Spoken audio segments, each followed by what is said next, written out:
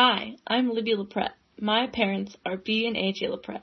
I've been a member of Trinity all my life, and this year, I'm the head acolyte. I'm also a senior at Concord Carlisle High School. Back in September, when I was asked to preach, it made perfect sense. Reverend Becky and H. Mark Smith, the diocesan youth minister, had arranged for the diocesan youth council to come to our church for our overnight senior send-off, because Brooke Venkatachalam and I have been on DYC for 3 years, having joined our sophomore year of high school. What was supposed to be a night of celebration soon turned to nothing when the bishop made the level-headed choice of canceling in-person worship through the month of May, thus canceling our long-awaited event. Despite the setback, I decided I would still like to make the sermon today in hopes that it would help me understand the new world. And you know what? I have. But I haven't exactly accepted it and made peace with it. I'm still mad.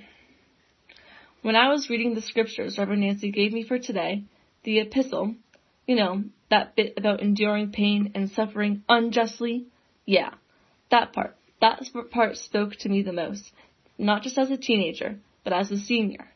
I sit before you today as a senior, talking to my other seniors in hope that you will hear me and hear what I have to say.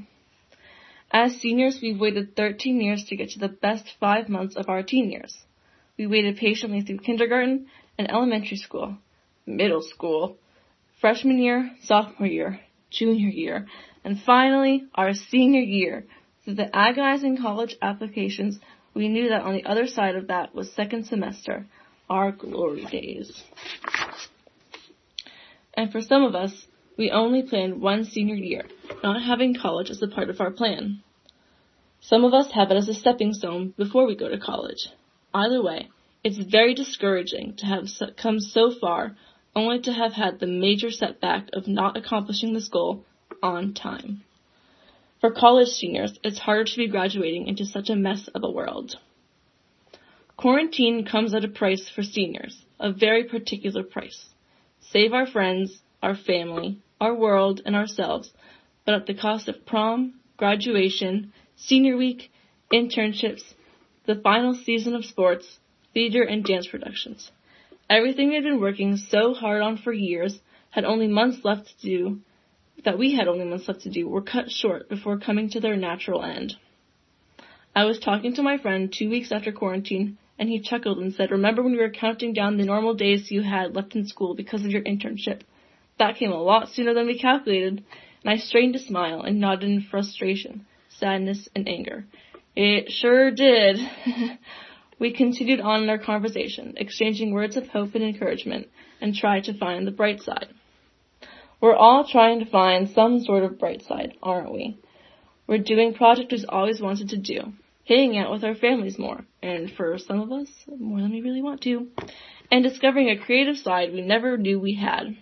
I've seen people mowing their roofs, cutting their lawn with scissors just to draw out the process, and redesign their entire lawn and house aesthetic, though I'm not sure if these are fun boredom busters or total mental breakdowns, like the girls dyeing their hair and giving themselves bangs.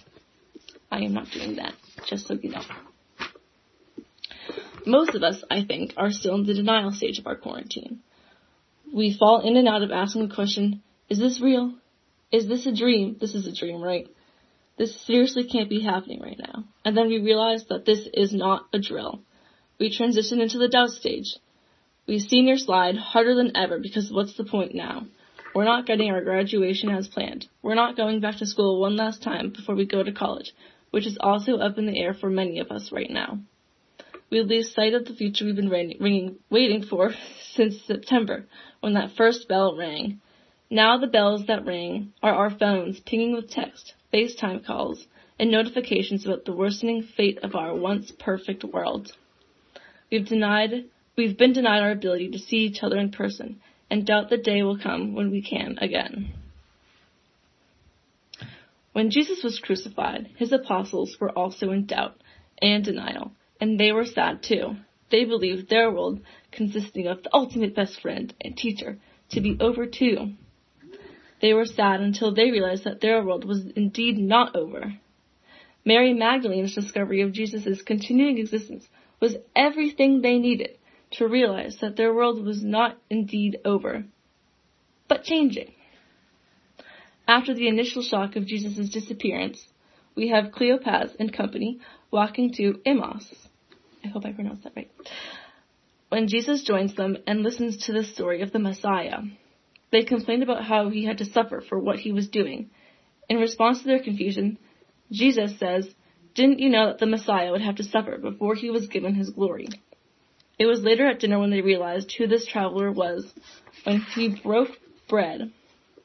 While Jesus disappeared soon upon their realization, they knew this to be true and ran off to find the others to speak of their discovery. If there's one thing that these stories have in common, it's the message. Death does not have the final word. The apostles' lives were put on pause as they figured out what to do after Jesus' crucifixion. They needed to regroup and reorganize themselves. Everything they had come to know was taken out from under them. They were blindsided by Jesus' betrayal. They were shocked by how quickly it escalated. And then it was over. Jesus was dead. All they could do was hope. And then, when they were least expecting it, when they were on their last shred of hope, they saw him. Not everyone, but just enough people saw him to know that everything wasn't all doomed. They realized that their life may not be the same, but there was going to be a new normal. So, in the spirit of Easter, while it looks like senior year is over, it may not be. While the world is stuck inside their homes with their families, stuck inside with boredom, stuck inside with creativity, and waiting for the world to return to normal, the normal we will return to will be new. While we may not be able to shake hands with strangers as often as we used to, we can still rekindle and continue the connections we had and still have with each other.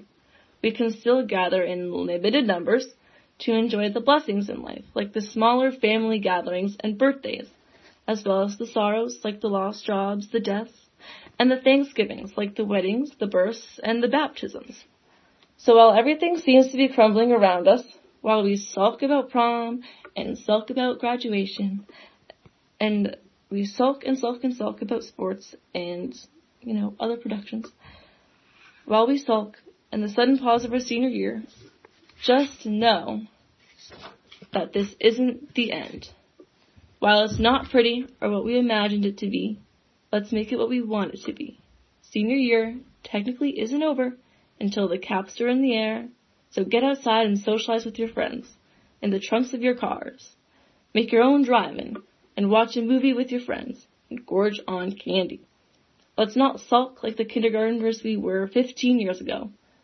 Let's make the best of what we can, because this is senior year.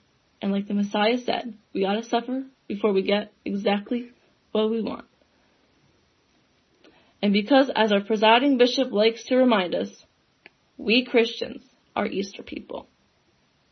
Amen.